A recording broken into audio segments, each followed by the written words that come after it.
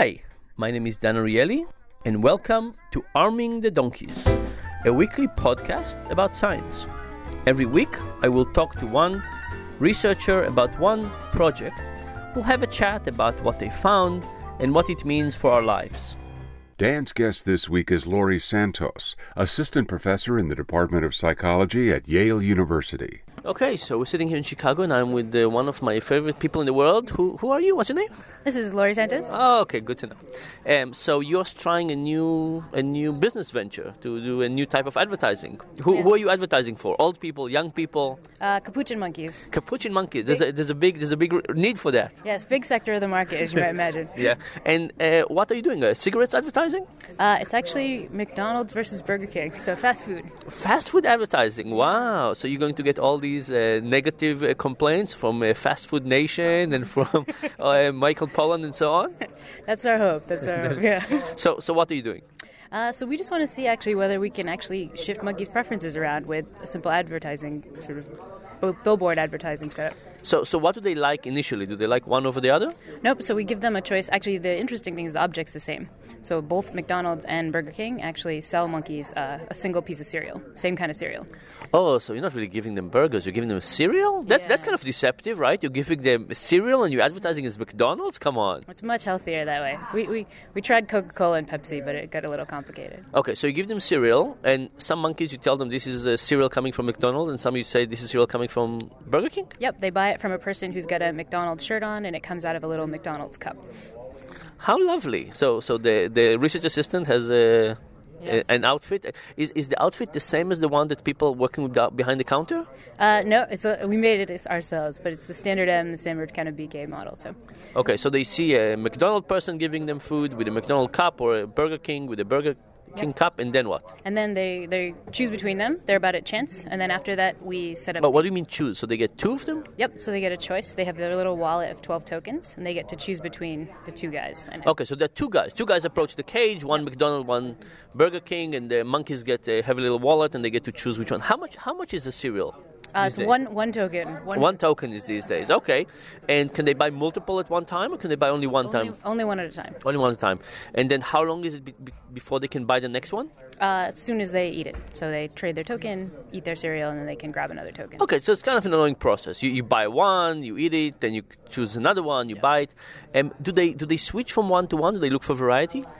They do. It's not a kind of one-to-one, but they usually pay for a few McDonald's and then go to Burger King. It varies across the monkeys. Okay, but initially they don't really care that much. That's correct. What about you? Do you like one over the other? I tend not to eat fast food if I can avoid it, but cereal I like, but not the fast food. Okay, and then what? So then we put up a billboard, and all my students at the time were blind. We put it up at night, and so blind students. You really work with blind students? How do they get their homework and stuff?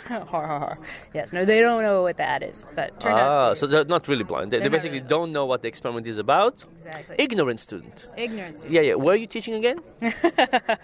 Yale University. Yale University. That's easy to find. Okay, so you have ignorant student at Yale University, yep. And they create a billboard. Yep. And they have no idea what the experiment is about, but they know what the billboard is for. It says McDonald's, it says Burger King. It's kind of big bulletin board in the cage or out of the cage? It's just outside the cage, so all the monkeys get to see it at once. It goes up for 2 weeks. Okay.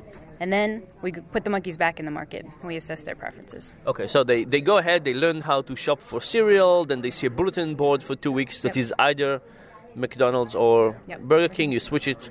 For 2 weeks they say the same thing, and then all of a sudden the same choice appears again. And so then the big question is, does it affect their preferences? And the new hot off the presses result is that, in fact, it does. Wow, so they see a bulletin board and then they go for the same thing they've seen. It's a very small effect. So if you compare it to the size of an effect about making McDonald's cheaper, so if you can get 2 pieces of cereal from McDonald's. Oh, that's very exciting. Exciting. So it's about a quarter of the size of a price change.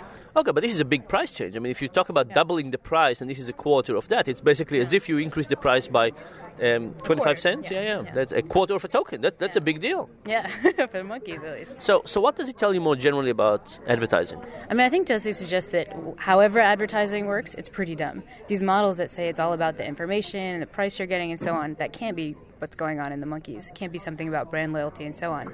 Or at least it says that you don't need that. I mean, that it works even at a dumber level, but you might, well, you don't want to call your monkeys dumb, do you? But it even works at a very basic level. On top of it, it can have other effects as well. That's right. So really understanding kind of the dumbest way it can work might actually be important for those in marketing and so on. So what would you speculate it is? My guess is it's actually just something that psychologists might call a mirror exposure effect, right? Just seeing this thing over time makes you more interested in it, can increase your preference for it.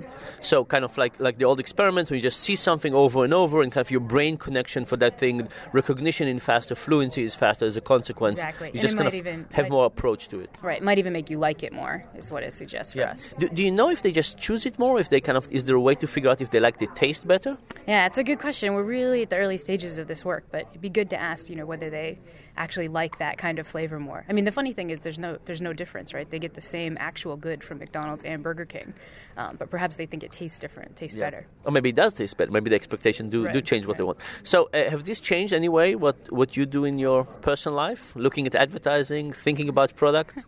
Makes me a little worried as I pass by on my billboards every day. I'm surprised I'm not going for McDonald's and Burger King with the amount of ads I see in Connecticut there. Very good. Laurie, thanks a lot as always. Thanks so much. This has been Arming the Donkeys, a weekly podcast with Duke University behavioral economist Dan Ariely. Dan's latest book is The Upside of Irrationality. Learn more at predictablyirrational.com.